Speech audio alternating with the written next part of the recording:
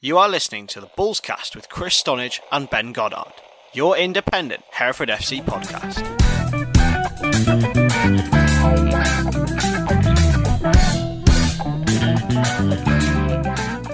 So welcome to the Bulls Cast with myself, Ben Goddard, sports content editor and Dog's Body at the Hereford Times. I'm joined by Keith Hall, BBC commentator, after last night's game against Shrewsbury Town. The usual presenter, Chris, isn't here today. He's having technical issues with his laptop, so I'm taking over. So it might be a bit less fluent influence as Chris is, but we'll try our best to get through. And after today, last night, Shrewsbury Town 2-1 defeat in the end. Two goals very late in the game after Hereford had made 11 changes on the pitch. What were your views, Keith? Yeah, I think it's best to forget the result. It's all about the performance, especially most managers will say that during pre-season, but it really was a case in point last night. I came out of the game with a very positive attitude. I think as we've seen so in all of the three games really now, Hereford set up from the kickoff is very, very good. And it obviously, when you ring the changes, that affects matches. Probably not as impressive at Redditch in the first period, probably because of the surface as much as anything else.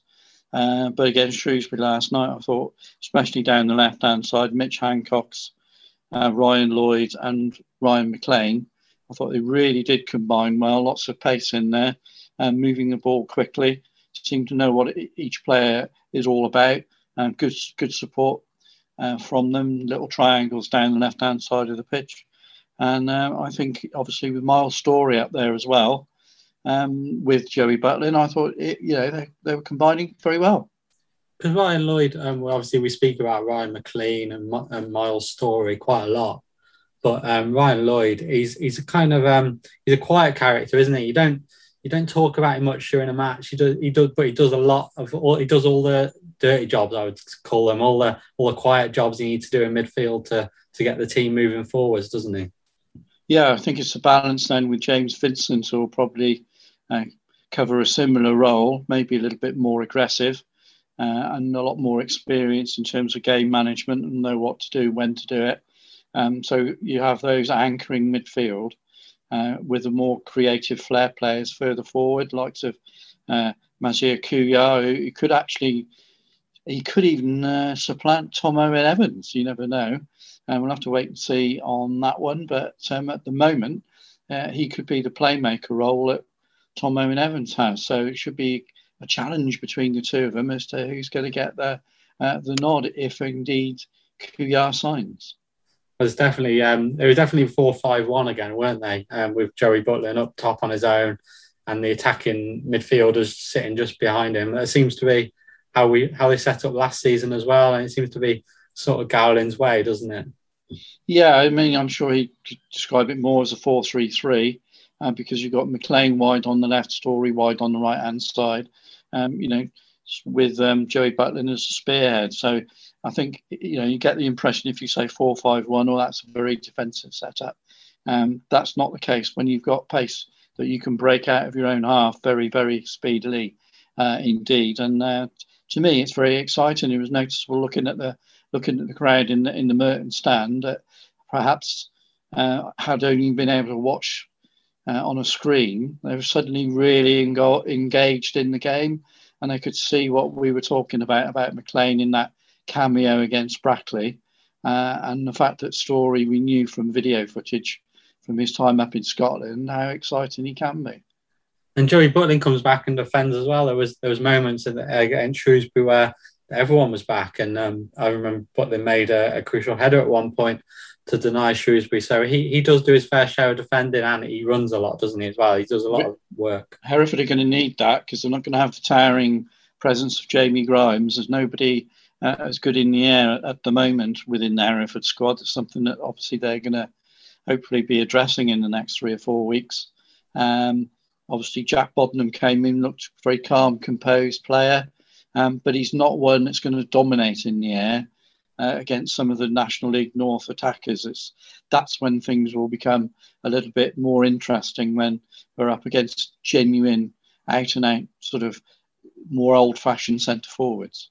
For me, it looks like maybe Jack Boddenham plus one experienced central defender coming in. I don't think he's the key answer, is he, to that defensive problem, centre half problem on his own? But it's another option, isn't it? We don't know how things are going to develop, but if he was to be a permanent signing, you've got Luke Haynes in that sort of role at the moment.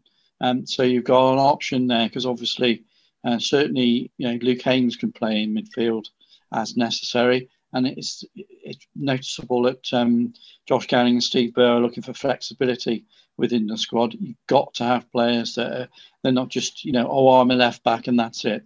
You've got to be someone who's willing and able to learn, and already maybe has the capacity to play in different slots.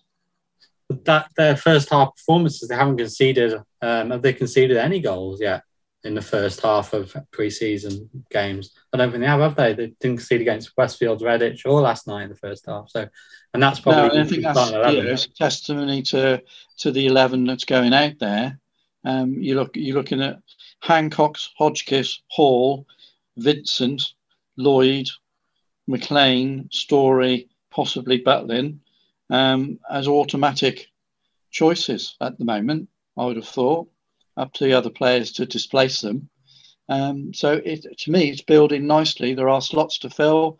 Josh Gowling, after the game, talked about 4 or 5 places up for grabs within the Hereford squad. So, all to play for. And I'm quite pleased that we've got Cheltenham as well now next week, after the Cinderford match at the weekend. And that'll be another sort of test, really, in terms of the creativity side of the game. I think it's been a bit more of a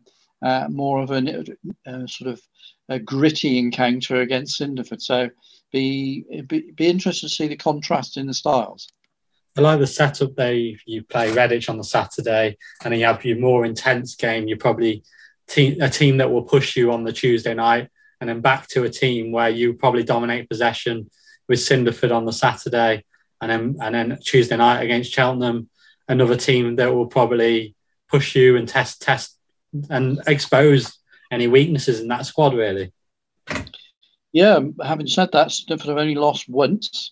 That was to Cheltenham Town in their pre-season build-up. They've beaten Fairford 3-1, Tuffley Rovers 4-1, and as we go to press, they're playing Gloucester City at home this evening on the Wednesday.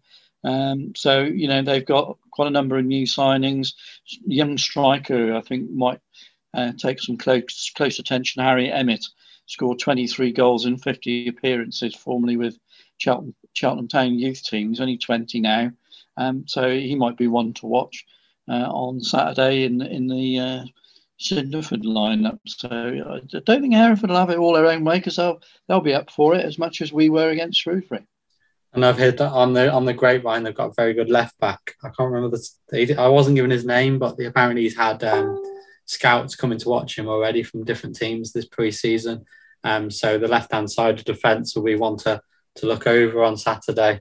Had a chat with some contacts at Cinderford, and they're hoping that to have a good gathering of Hereford fans there on Saturday. They've got a nice little setup at Cinderford, nice clubhouse, and nice day out, really. Less than an hour travelling as well to get there, and no motorways involved, so it's a chance to go watch the team, isn't it?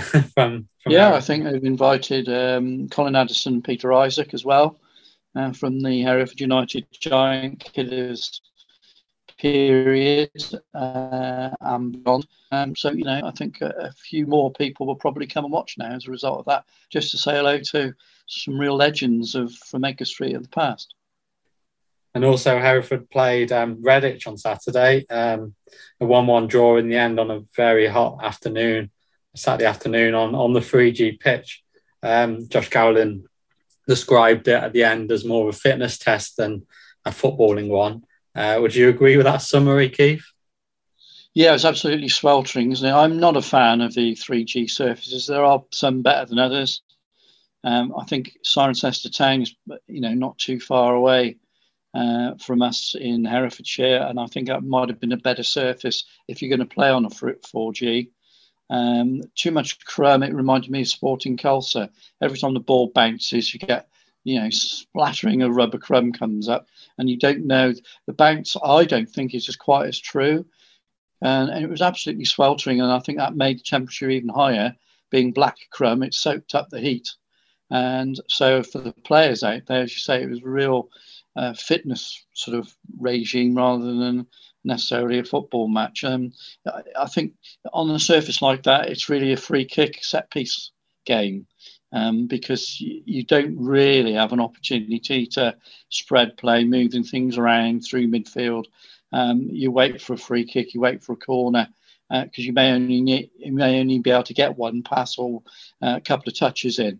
It's not a game unlike last night at Edgar Street, when both teams are trying to zip the ball around, moving it through midfield, a lot of movement off the ball, nice little flicks and touches.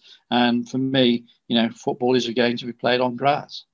I know we were chatting last night about the different types of 3G pitch, and sort of the lads club and Pegasus have got a 3Gs where you can ping it round, and they thrive on that sort of game. Whereas Redditch on Saturday, it was almost the complete opposite, and teams adapt to their 3G pitch, and Redditch obviously have adapted to theirs.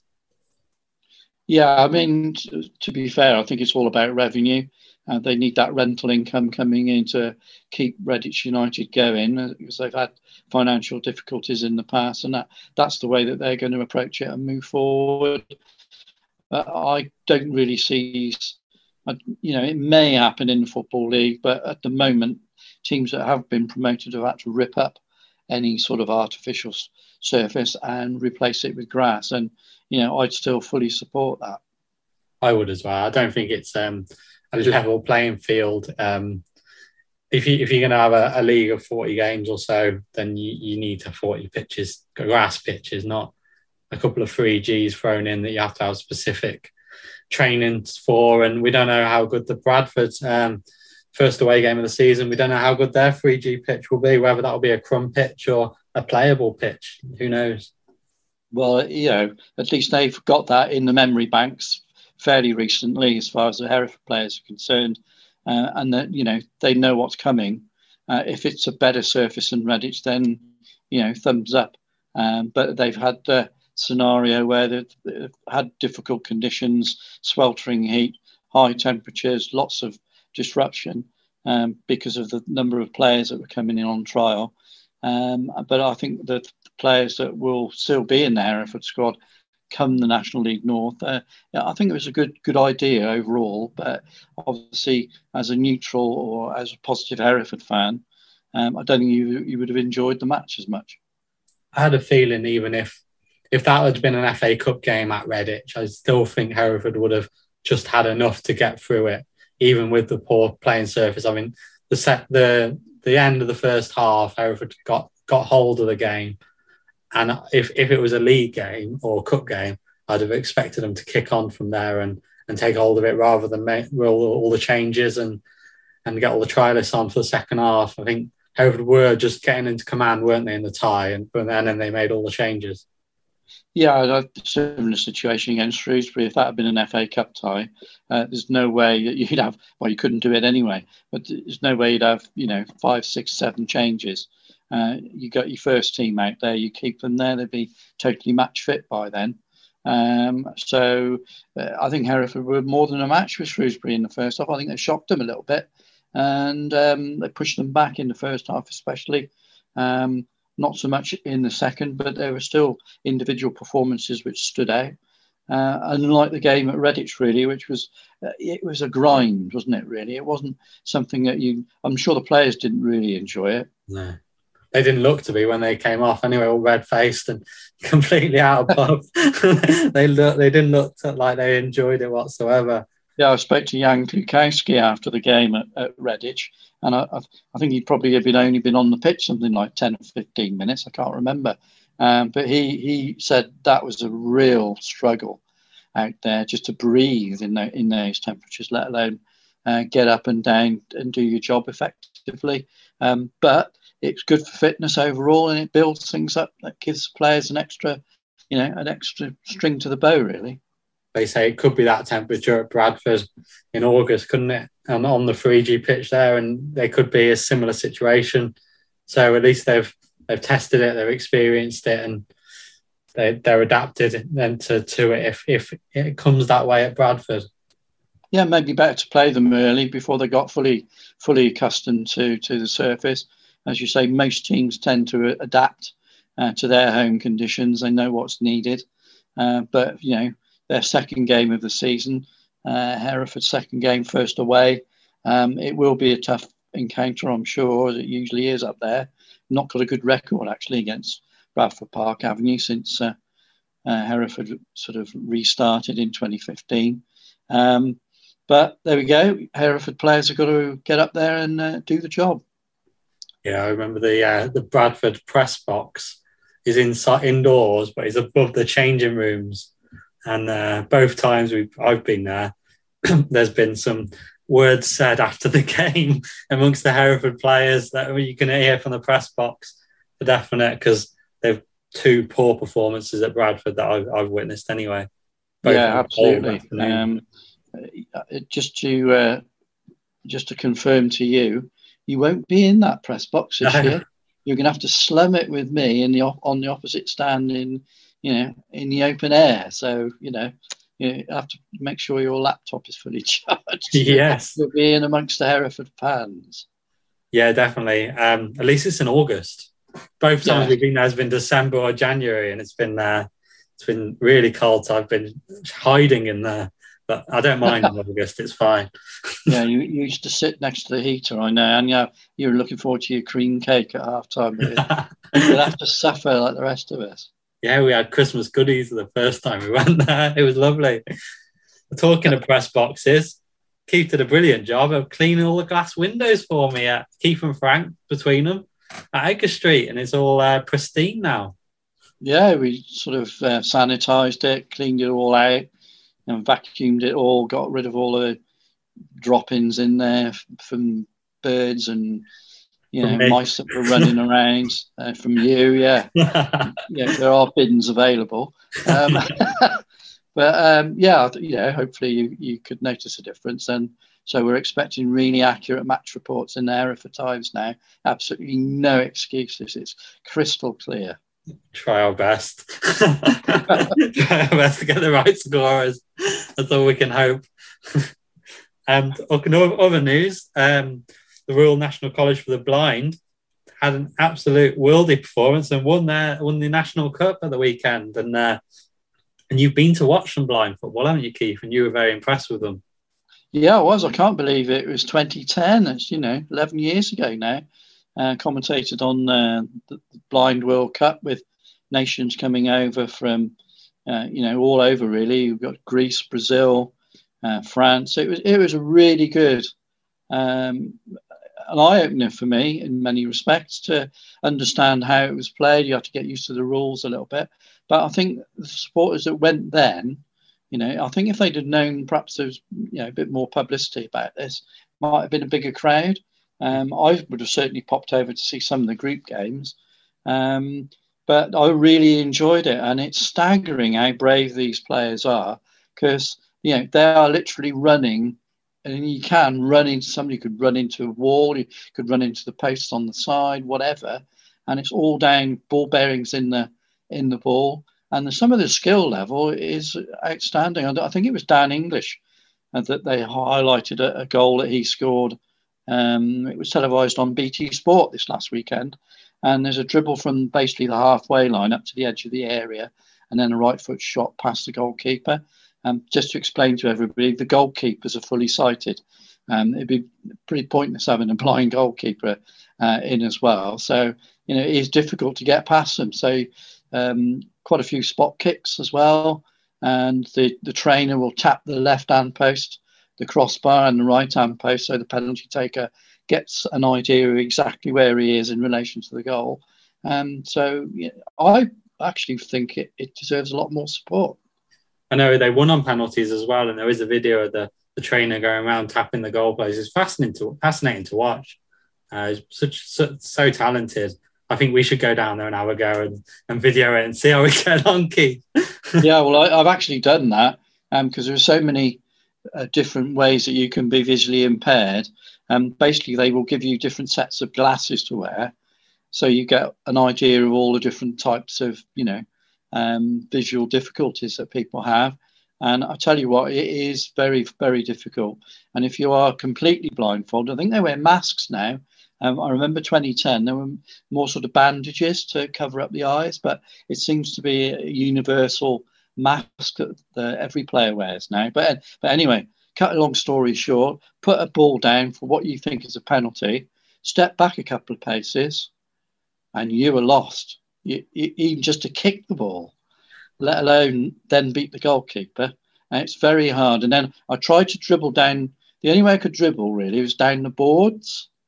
If I'm suddenly in open play, although you can hear the ball because the ball bearings, you're not quite sure where it is, and you're not sure where the defender is. Or where. It is amazingly difficult. So hats off. I've really enjoyed it. I definitely think there's a Facebook video coming on. I definitely think we should get down there. I'm Wait sure for the next England match. Wait for the next England match, Ben. That'd be good. Yeah, I'm sure the viewers and listeners will like to see that on Facebook. I'm sure that'll be very well shared. But anyway, we'll wrap that up for today. Hopefully Chris is back next week and the presenting skills will be a bit slicker. But I hope you enjoyed the listen, and we'll see you all next week.